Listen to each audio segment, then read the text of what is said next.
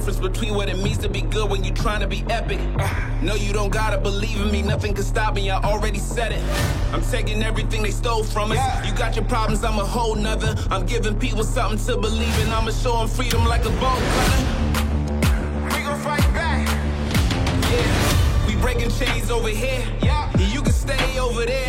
Cause this is revolution mixed with execution. We insane over here. We taking over, making no excuses. They can't control us. Welcome back, everyone, to its Last Call. Last Call with the alcohol only on Anchor FM. And joining me here on the location, this man will be fighting once again. It'll be August 20th, only on Showtime.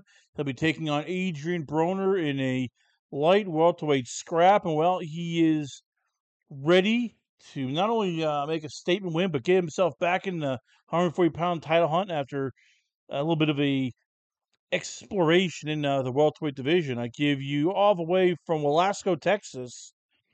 I give you it's Omar Figueroa Jr. Omar. So you've seen Broner at times, all the good and the bad. With a guy like him, how big is it just figuring out the timing? Because he will commit, he will throw big shots. He will come after you. He will try to load up on the big, overhand rights, the uppercuts. How big is it in this fight to really, press him and not let him just plant his feet and start just power punching away?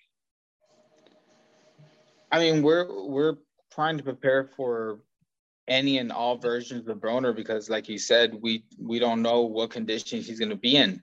So we're just trying to make sure that we cover all our bases. We're trying to make sure that I'm in the best shape possible, that I'm in the best place mentally, physically, everything possible, so that whatever he may throw at us, that we're able to deal with it.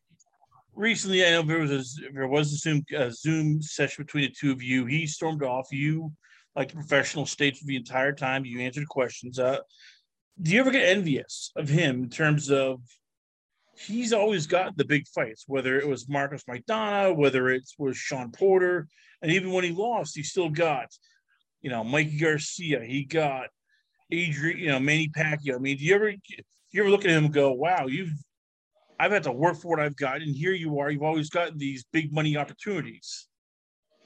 No, I mean, the squeaky wheel gets the grease, and I feel like he's the squeakiest wheel there is. So that's why he keeps getting these opportunities. I mean, people love that, and he makes for good television. So I'm not envious. If anything, I admire him because he keeps putting himself in these positions, like you said, the big money fights, the important fights, and that's what we all want. In a sense, it's just he has the guts to do it, and that's one thing that I applaud him for.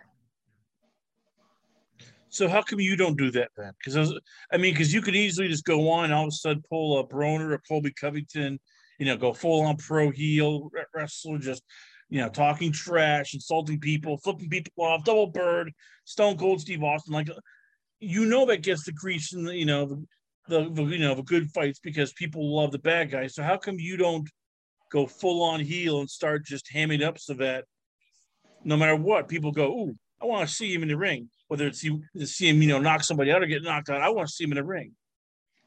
Yeah, that's a good question, but I think it just has to do with the way I was raised and the kind of person that I am, and plus, I mean, it's out on the open now. I've been dealing with so much outside of boxing. I've had so many mental health issues that I've been dealing with, and I don't know if that's part of the reason why, the way I was raised and everything that I went through, that I don't know if it's a me thing or if it's just something that, I don't know. That's a good question though, because I have honestly that has crossed my mind so many times where I'm like, I could just start talking so much shit and just start calling people out and just start causing a ruckus. And, I've had those same thoughts, but that's just not me, I guess. I guess I would be losing my essence, the Omar Figueroa essence, whatever that is.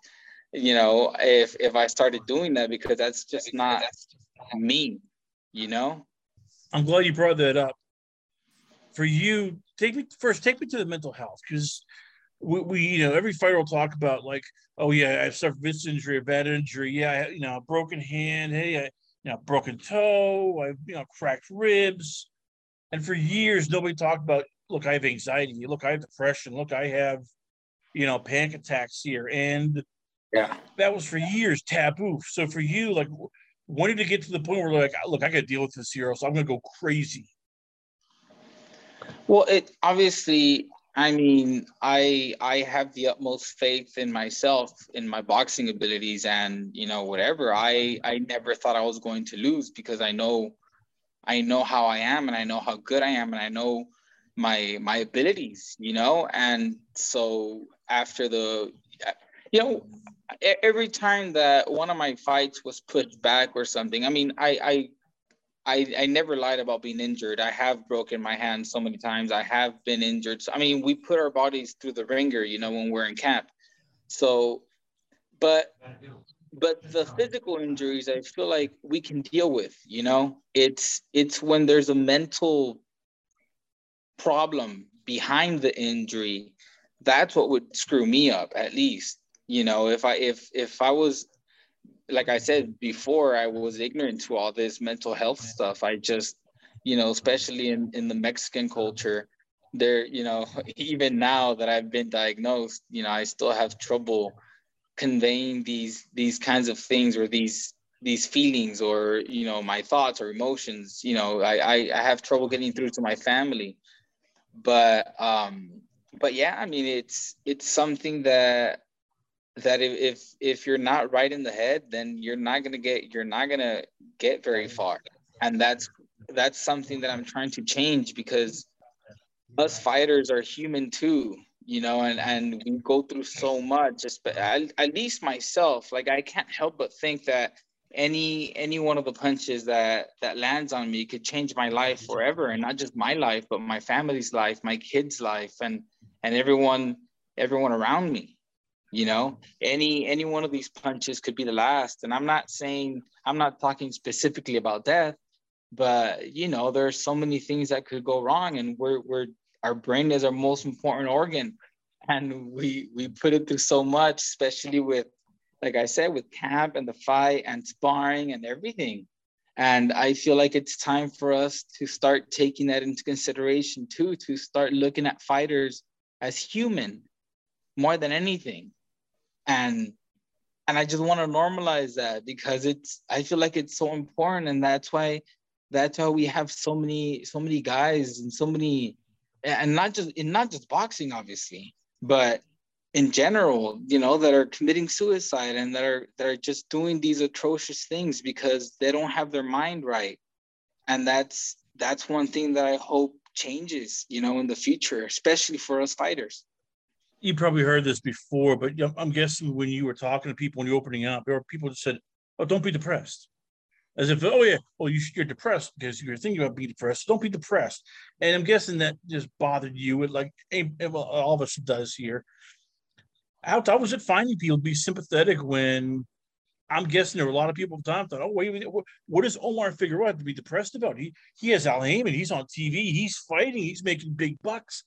And I'm guessing there are times you're looking, going, "You don't get it. That's not like I want to be depressed. It's just these things start just boiling over. It's like, a runaway locomotive. And once it hits, you can't stop it. You're just thinking it." And for you, how tough was that finding people who understood, look, we get what's going on here. We understand this is something that when it hits, there's no control over it. Well, this past year, especially after my last fight, it was something that I had to put myself first, and that's the biggest change that I made. And I had a really, really rough upbringing, and it sucks that I say it that way, because honestly, my parents love me more than anything on earth, and I know that my parents want the best for me, and I know that they did everything in their power to give us the best life possible, but ignorance played a huge role in that, in screwing us up, and it's just, I want to change that. I want to bring light to that, to parents that think that they're doing a great, and I'm not saying, like I said, I don't mean to bring my parents down or anything, but it's just, now that in retrospect now, knowing what I know now, it's like, dang, like if only they knew, and I just want to make this kind of information more readily available for parents, especially like I said, in the Mexican culture. I mean, it's tough, man. And like I said, even now that I've been diagnosed and I'm dealing with all this stuff, I try to, talk to my parents about it, and it's kind of pushed aside or overlooked or not given the importance. And recently we just found out that a close family friend committed suicide. And and again, it brings up the uncomfortable subject, but it's something that I feel, especially like I said, in Mexican culture, we need to discuss. We need to be more open about these kinds of things, and we need to normalize being human. That's my main point, is that we're human. I don't care if we're monsters in the ring, if we look like we're untouchable, if we look like we're impermeable. We're not. We're just humans, like like you and the next guy and the next person, and that's it. How much is it for you? Is it also tough where your brother has become also a star fighter, and to a lot of people, he's sort of the epitome of what Mexican boxing is, and he's had great success. KO win over Luis Neri. Now he just won this past June over Carlos Castro. Had a very tough loss, but still a competitive loss against Stephen Fulton. In compared to you, how tough is it? When with you, there's always been the stigma of, well, he's not fighting his potential. He could be more. And then when you hear your brother, it's like the fans love him, the critics love him because he is this, blood and guts fighter, and you're not the same kind of fighter. I mean, how much does that sort of add on to all the stress and the anxiety when it's like, God damn, I can't even be happy for my brother because people just are, crapping on me, and yet with him, it's, hey, you're awesome. Well, no, it was never like that. Everything I did was to help make my brother's life better, so he didn't have to go through what I went through. So there wasn't any of that. If anything, like I put it on my social media before. I live my life for them, and it's on I don't remember where it was, and I think it was on Facebook. I put, if I do nothing more with my career but inspire my brother to be the best person possible, then I've done a good job. Like my worth isn't going to be what I did with boxing. My worth isn't going to be how many titles I won. At least that's not what I want my worth to be. My worth is going to at least to me, is going to be, especially now that I've been honest and open about this whole mental health thing that I've been on.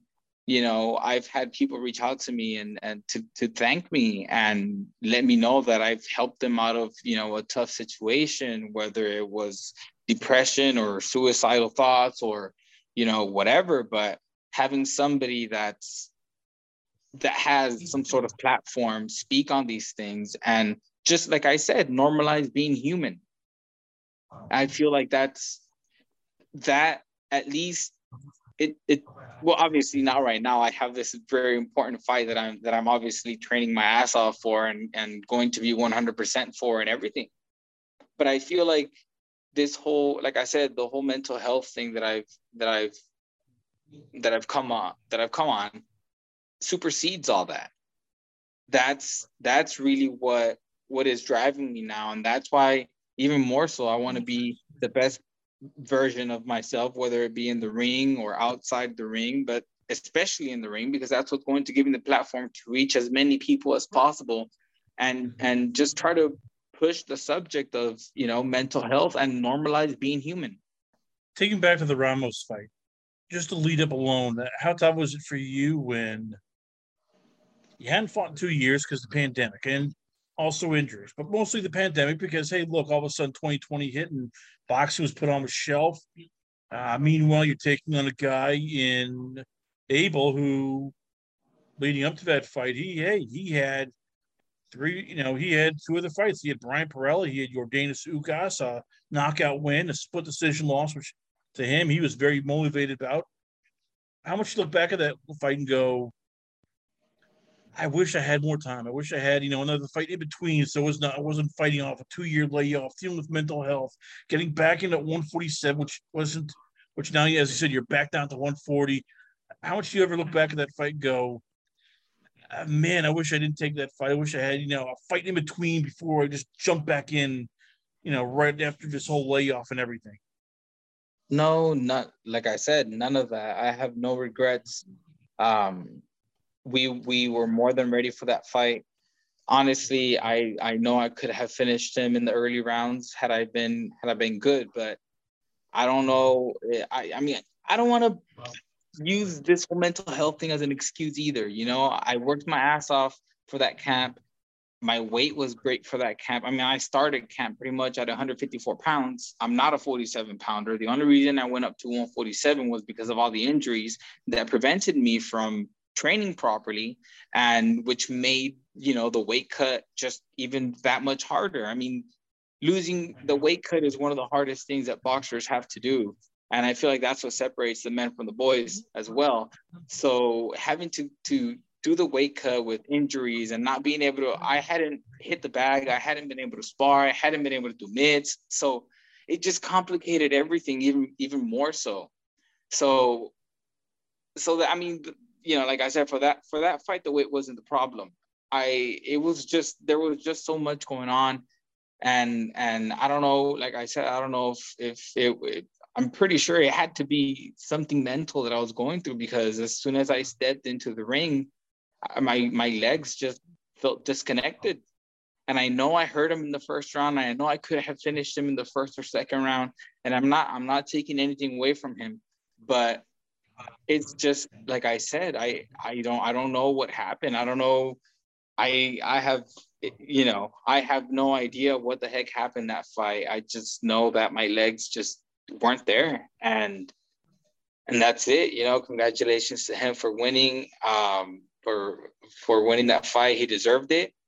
But I know obviously everyone saw that I wasn't even anywhere near my best, and it's just unfortunate that's the way it happened. But hey, we're here now, and this is what matters, from here on forward.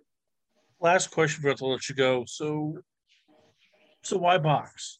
Because this sport is brutal. It puts a tax on your body. It's mental health wise, it's not good, because people will say, "Hey, this guy sucks here," even though he's 28-2, has won a world title, has made money, so you're ahead of the game. Whereas you constantly are dealing with internet hate, online hate, boxing people, fans, TV. You have given up everything at times to get to make weight. You probably had to give up even normal life sometimes to make weight and be in shape.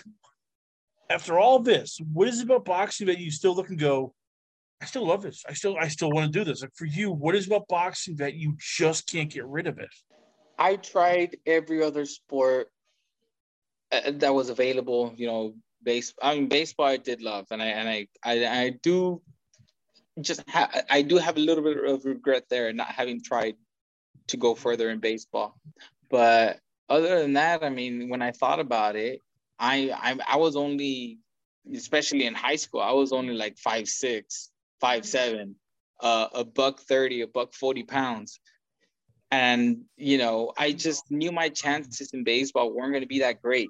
At least in boxing, you're fighting someone that's around your height, around your weight. And so I feel like the stakes are level, And so, yeah, plus I've been doing this my whole life. I mean, I started when I was 6 years old, and honestly, I love fighting. I don't think there's anything else that would fulfill me the same way. I just feel like it takes so much, and it's such a difficult sport and such a beautiful sport as well.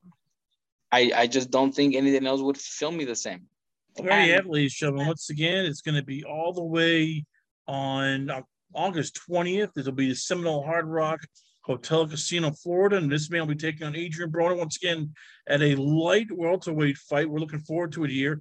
I give you once again all the way from West Laco, Texas. I give you it's Omar Figueroa Jr. Omar, before I let you go, so where can fans check you out at? Where is The Twitter page, Instagram, the website. Where can fans hit you up at? Yeah, I think it's just my name, Omar Figueroa Jr., and they'll find me pretty much everywhere except Omar TikTok. Figueroa Junior, ladies and gentlemen, once again, always an honor, pleasure have you on the show. We come back, got a lot more going on here. All this and more only on It's Last Call. Last Call with the Alcohol, only on Anchor FM. Glorious. No, I won't give in. I won't give in till I'm victorious.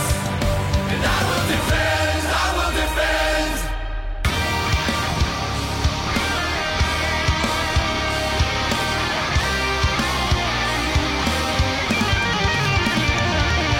Glorious. No, I won't give in. I won't give in till I'm victorious. And I will defend. I will defend. And I'll do what I must. No, I won't give in. I won't give in. Oh, so glorious. Until the end. Until the end.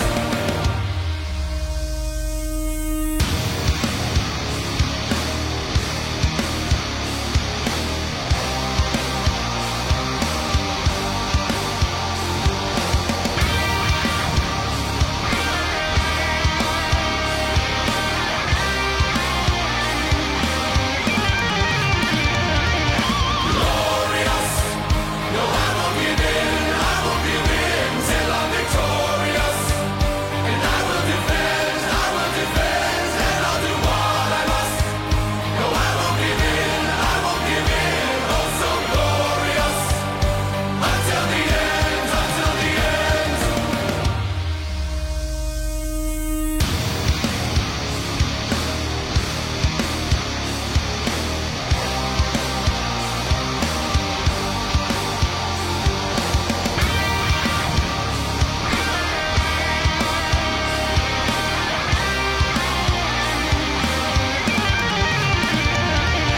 Glorious.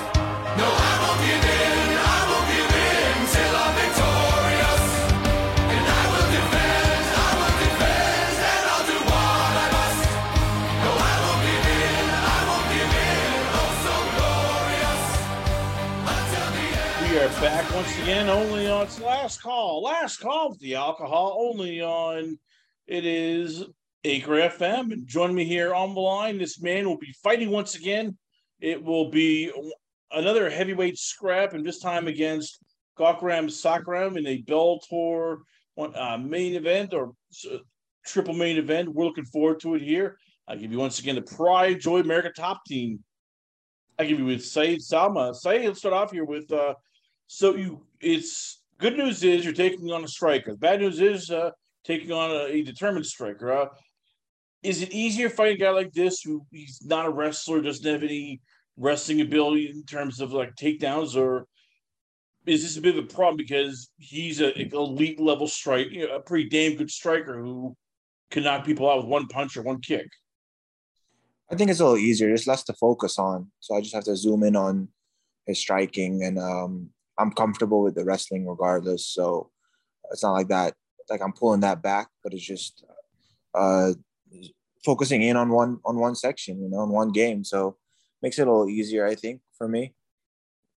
Break it down for me here, because this is also a bit of a rivalry fight in terms of your America Top Team. He is. They've had so many damn name changes I can't even keep involved, but it's Henry Hoof. So, I didn't know he trained there. He does train there. He works out with, because I remember he's trained with Linda Sell, a bunch of those guys over there. Oh, okay, I didn't know that. Well, I'm just taking the next fight. I keep on fighting. I didn't know it was a gym rivalry fight. Sorry, my English is not so good with that. I was going to say, when you have a guy go from that other gym down at literally right down the street. I mean, is there more bragging rights in a gym? Like, okay, you can't lose to these guys. They're just really a-holes. Well, you got to beat this guy here because, goddamn it, I don't have to hear Henry Hoof and his people. I think the gym versus gym thing. It's more in an athletic way, but not that they're a-holes. Like I've met some of the dudes and they're actually great people. I've met Linton in person. I've met Steve Maury after our fight. Like, had great talks with him. Two great talks, but great nonetheless. Great people, man. Good athletes, and I'd say they're worthy of being our rivals. All right, no, I wasn't saying that we're a-holes. Just it's bragging rights. It's right down the street. So I mean, for American top Okay. team, yeah, We're the toughest gym is in it more South pressure to Florida. beat these guys because they're they are the other gym down the street. Yeah. Well, we are the toughest gym in South Florida, so that's one way to look at it. And yeah, if that's what you're trying to, am I getting that right? You are, yes. Okay. So let's break down the fight here. I'm guessing your team has broken him down. Gakram Sarakam. Yeah, he's fought on the Bellator cards. He's 7-1. Like, from what you know, what you've seen, like, what makes him an effective striker? Considering he's mostly a striker. He's not a wrestler. He hasn't had much wrestling. It's just his striking is his bread and butter. Yeah, he moves a lot, man. He's got great movement, good in and outs. He's a lighter heavyweight, or at least lighter on the feet kind of heavyweight. So I gotta be able to keep up with that speed because he is taller and longer. So I gotta make sure I'm able to cover that distance before he gets back out. So when you have a guy like that, you change your body in terms of like, okay, he's a smaller heavyweight. I want to get lighter. I want to be lighter on my feet. I want to lose maybe an extra 10 pounds. Or is it just like, okay, we're going to figure out angles. We'll attack that way. We're going to figure out, timing. We'll do that way without changing your body and going, okay, we're going to drop 25 pounds or an extra 20 pounds and let's do this thing. I only weigh 240, man. There's not much to drop. If I go too small, I'll be too small of a guy. I'm already a small heavyweight to begin with. So the lightest I'll be is maybe in 238, 239. The cardio is always there. And then I've got good eyes. So I'm relying on that to be able to see that long jab he throws or the kick to be able to catch and counter or make a miss, make him pay kind of thing. And but the game plan for long strikers like that is still pretty similar. I'm still a counter fighter, but it's hard with all his movement. So we're gonna be pushing forward a little more than usual. We're gonna go back to this fight a bit. Take me back to the last fight. It was you versus another undefeated kid in Davion Franklin. I know I spoke with both of you guys. You both said, all right, this is going to be the game plan. This is what we're going to do. Take me to those words first. Split decision. I mean, when you hear that, how much is that sort of like, oh, crap, I don't get screwed. Oh, crap, I might win this. And all of a sudden, it's like, oh, mother bleep. I mean, how tough was it hearing those words like split decision? It was kind of a shocker because from inside the fight, he didn't land any clean punch. Everything missed. I made sure to circle back to the middle. I put his back on the cage a couple times. He did get that takedown. So it's like, all right, that could give him that one round or give him that split. But I didn't think I'd lose a fight. Now, looking from the outside, it was him chasing me the whole time. So I'm fighting backwards. As an MMA, I guess how the MMA world sees it, it doesn't look good when you fight backwards. They don't like it. And it's more of a boxing, like if it was a boxing point system, I'd see why I'd say I'd win. But then, yeah, man, just I didn't in the fight while I was there. I was very comfortable. I was like, I know way I'm losing this. He didn't land one punch. I'm glad you brought that up. Because you said that you were fighting backwards a lot. I know that when we talked about your strategy was, okay, I'm going to drag him in deep water. I want to see what happens when he's not just first, 3 minutes, 2 minutes, 50 seconds, landing those big shots and overwhelming. Like, were you surprised that he didn't gas out as much? I mean, were you surprised with that takedown? How much of that was like, oh crap, I can't believe he still had enough energy to do that when he's coming forward, throwing a lot of big shots, not really landing much, but still just exerting a lot of energy. I was surprised. He kept trying. He did keep trying, but he was definitely gassed. There was foam coming out of his mouth. I was like, oh man, his gas tank is going. But every time I got close, he would still keep swinging. I was like, geez, like he definitely toughed it out, like it put his mentality out there and then made sure to charge. I gave him the chance to charge up. So I made some mistakes, learned about that. So when someone gasses, I need to stay on them, but I let him charge and recharge a little bit so he can do those big movements. And but he definitely surprised me. I didn't think he'd jump anymore in the second or third round, you know.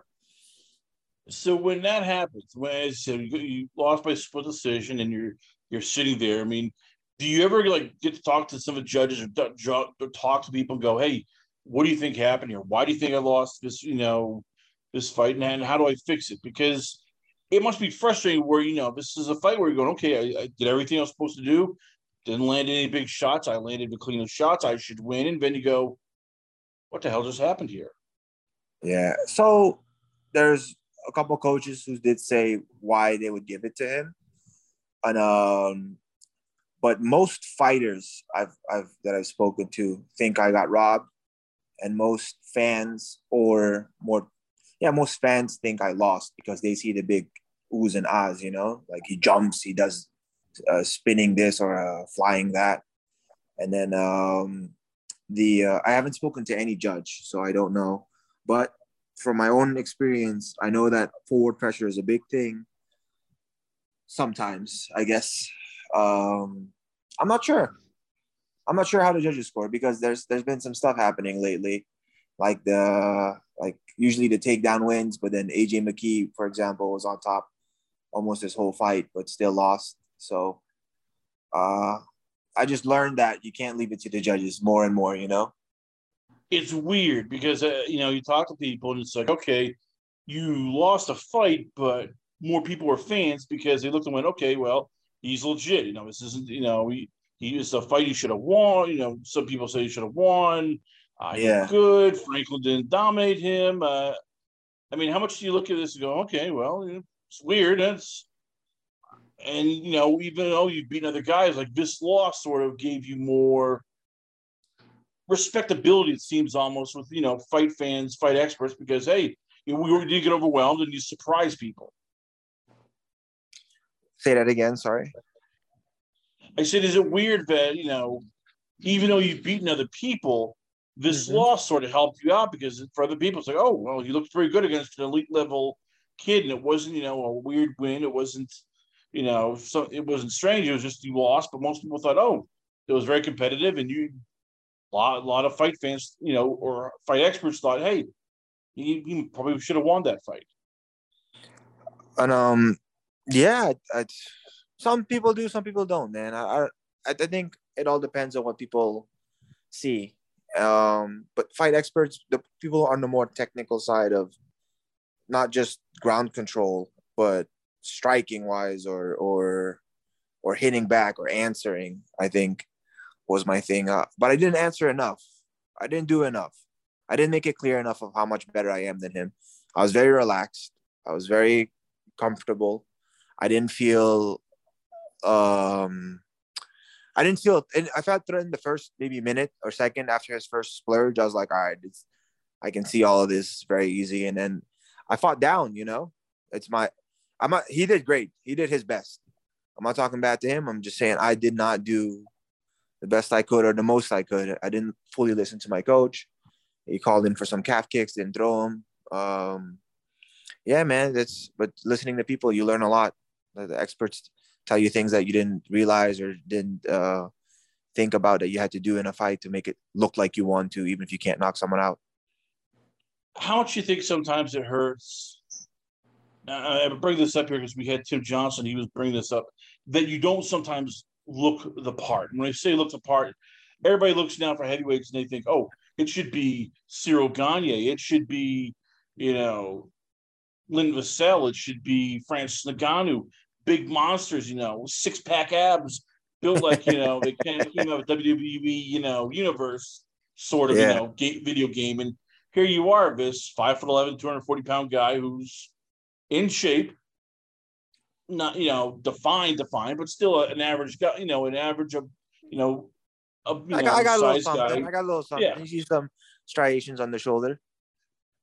I was going to say, does it bother you sometimes when fans go, oh, he should be winning these fights? He looks like a bomb. He doesn't look like this. It's like, wait a minute here. This is about fighting. This isn't bodybuilding. It's all about fighting here, people. Nah, they don't bother me, man. Everyone has their own opinion. You can't, some people will be amazed by it. Some people will think it's not right. But it doesn't matter. It's where I'm comfortable. I'm just doing my thing. And, yeah, I even in 205, I look like the smaller guy, you know, because when I get to 205, I look super skinny. I look like I should be 85, but I can't make 85. I haven't weighed 185 since I was 14, you know, and I was just skinny, skin and bones.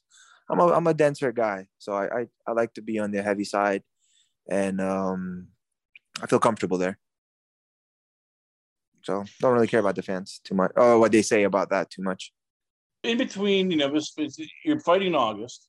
Last fight we saw was all the way back in February. basically last year. I mean, so in between, like, what do you do basically to make sure you keep in shape and vaults at the same time, make sure that you're not losing it because I have no fights. I'm trying to do something here. What do I do to keep busy? Like for you, how do you sort of keep busy? I train year round. Besides training, yeah. I train year round. I stay in the gym all the time. After the fight, I'll go in the gym the next day or that Monday. The coaches will kick me out. Then I'll try to take a week off, start going crazy, and then head back to the gym. I really love fighting. I really like training. The reason I fight is so I can train all day. On my first job, I went to work. As I walked in, had my first client, I was like, all right, I can't do this. I gotta go to training. And that's why I do it, man. It's a lifestyle I like to live. So, all right. So you don't train other people, like a lot of guys are personal trainers on the side. They coach other people in MMA. You don't like doing that, correct? I like working with if it's my friends and helping them out with their fights. I don't mind, but I just the regular.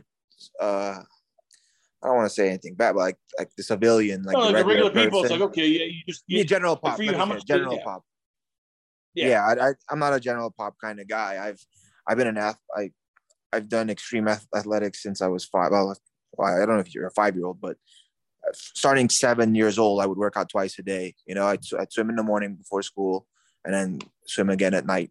Since I was 7, all the way till in my 20s till college. Like I always had 2-3 workouts a day from the age of 7. So I didn't know people couldn't do push-ups, for example. You know, so I and then having to go back to that beginning stage, you'd be like, all right, give me some pushes. Like, oh, I can't. And then I'm like, all right. And it just doesn't, it's a different world for me, you know? No, I get it. So, I mean, for you, how frustrating was it when you, as you said, you tried to do this and like, holy crap, you can't do a pull-up. What do you mean? You complain about push-ups. Push-ups was easy. Wait, jumping rope, you can't jump rope. You're killing me here, Smalls. You're killing me. Exactly. Everybody knows how to jump rope. That's I didn't know that people couldn't. I get it. You must have been going crazy, like jumping rope. Little kids jump rope. How can you not? And you're just walking out like, I need to get away. I'm gonna lose it, coach. I'm about to lose it here. I can't jump rope. I didn't lose it, but yeah, you know, I didn't understand, and I just don't understand it. So how does the little lady handle all this then? Because as you said, this is your passion, it's your career, you're getting into it. And there's probably days where she's like, not a big deal here. They can't jump rope, or it's not a big deal, but you don't go to the gym. We could actually hang out. It's like, no, I gotta go to the gym. It's my home. And she must, my wife. Okay, we need to take vacation. So I do have days off. If I feel tired, or if I didn't sleep that well that day, or I'm injured or something, I'll try to take a day off, but I'll make sure I always do something. It's what I love. I'm not gonna kill my body for it anymore. I'm not that young anymore. When I was 20, you could wake up with a broken arm. The next day you'll be fine, go train again. Now I actually need breaks sometimes. So, but I enjoy it, and on my off time I play video games, so I'm good. So last question to let you go. And this has been something on my mind here with you. It's like, okay, so all this is going on, as you mentioned before, you're training, as you said, you're trying to, train smarter. Like, how do you do that, Ben, especially with a budget? Because you hear, like, the modern athlete now, it's like, oh, they have money. Hey, we're going to get hyperbolic chamber. Hey, we're going to, get a chef to help cook us food and, make it better. You're still not at that money yet. So for you, how do you fight smarter? How do you train smarter when you're still in the budget? It's like, okay, how am I going to pull this off? Because you don't want to spar too much, but you also want to still get stronger, get fitter, quicker. How do you do all that with a limited budget? Man, I'm not gonna lie. It kind of always just works out. It kind of just works out. I don't do any special meal plans or anything. My wife cooks for me, and she's a great cook. And then I try to spar most of the time, and that's it. Like, luckily enough, I could last 6 months with from one fight first, and then make it to the next. So after this one, I preferably like to fight every 3 to 4 months. Unfortunately, I couldn't this time because of in May all the fights were international, and I had to wait for my passport to come from my country, and just took a little longer. But I make it work somehow, man. Honestly, I can't even tell you how, but I'm pretty fortunate that it does. Oh, my wife. I was going to say, very heavily, ladies and gentlemen. Once again, we have proud to have on the show. I give you it is one of the best kept secrets in the heavyweight division. It's probably going to end soon. I give you it is Said Salma. Said, before I let you go, where can fans check you out at? Where is a Twitter page, Instagram, a website? Who are also the sponsors going to be for you this fight coming up once again August 12th on Sioux Falls, South Dakota? No sponsors for this fight yet. If anyone wants to sponsor, you can reach me at on my Instagram, just Said Salma, and then my Twitter as well, Said Salma. Just my name.